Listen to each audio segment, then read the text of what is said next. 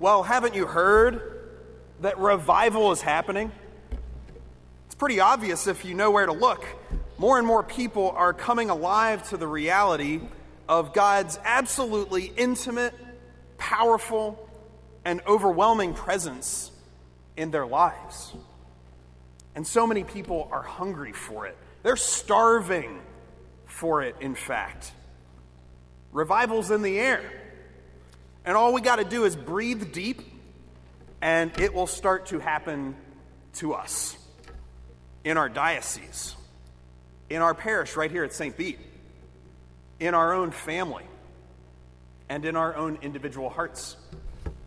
Maybe you've heard about the recent Asbury revival, a totally impromptu prayer session among college students that ended up lasting 16 days, roughly 400 hours straight, and attracted 50 to 70,000 people from all across the country, all converging on a town of 6,000, people who willingly and freely paused their regular lives to simply come and worship the Lord together.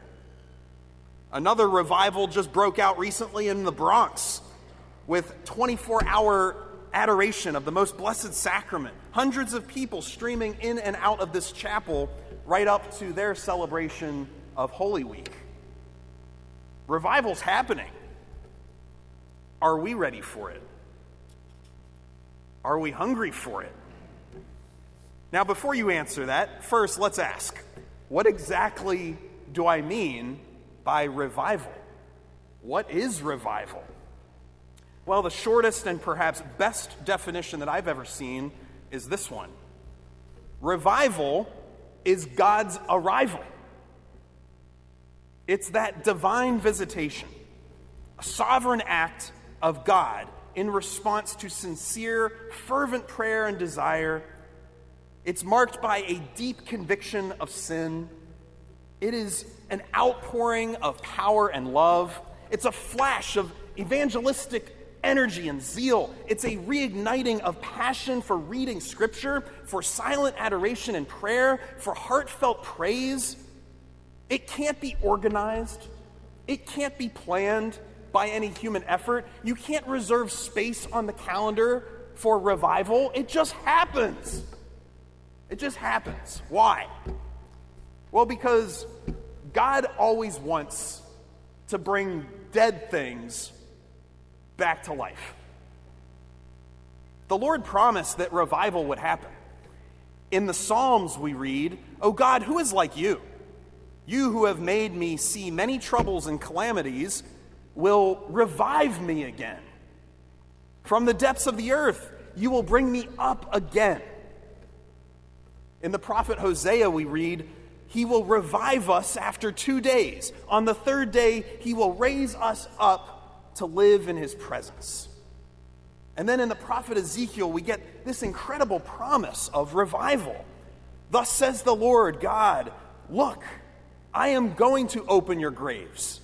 I will make you come up out of your graves, my people. You shall know that I am the Lord when I open your graves and make you come up out of them." All of these beautiful Old Testament promises, and many, many more than any one homily could possibly contain, all of them were pointing ahead to something never seen before. They all pointed to what we are celebrating today, Easter Sunday. The greatest revival happened on this day.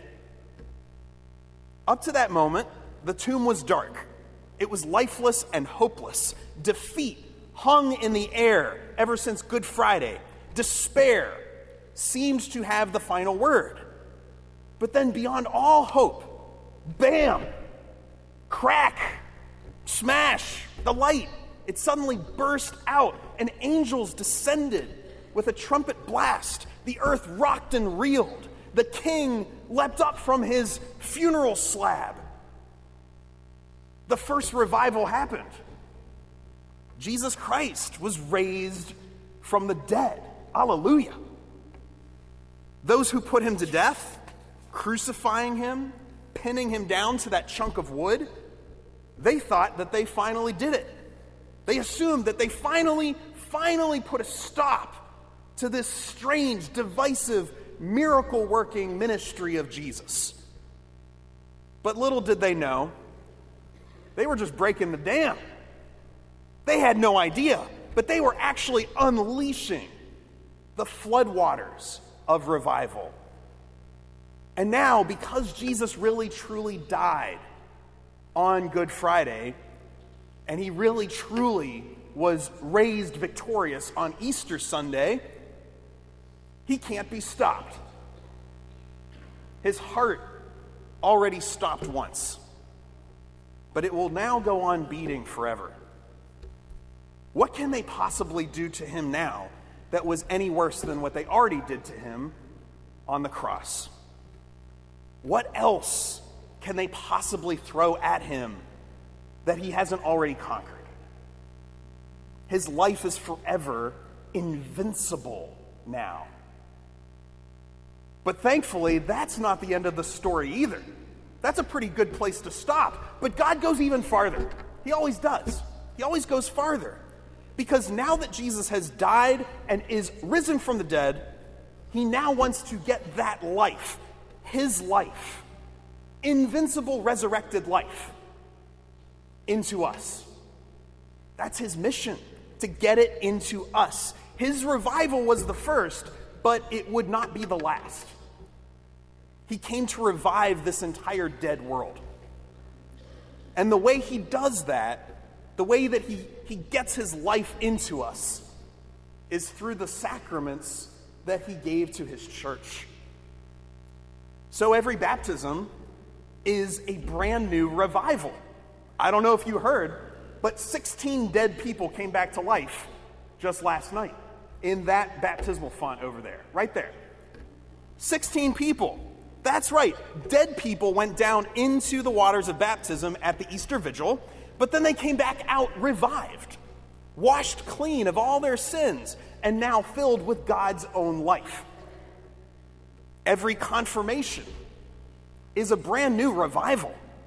Foreheads get sealed with the sacred chrism, and the Holy Spirit fire rushes in to kindle and ignite new charisms, gifts, blessings of every kind and sort for the building up of the church.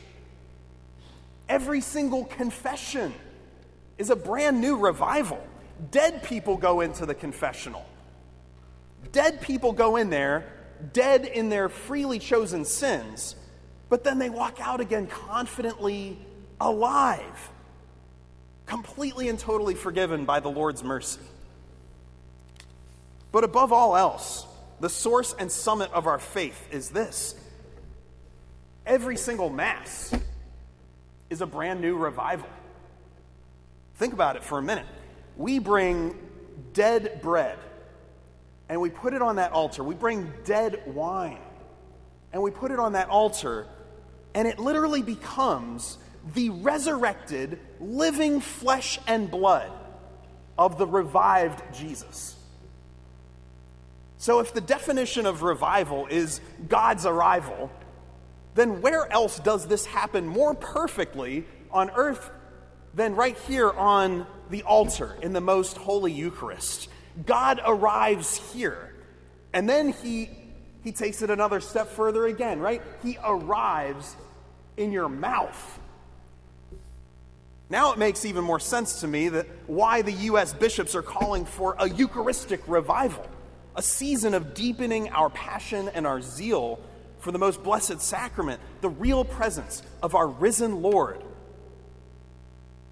Because all that we long for is there. We all need revival. Every single one of us, not just those who came back to church this Sunday for the first time since Christmas, okay?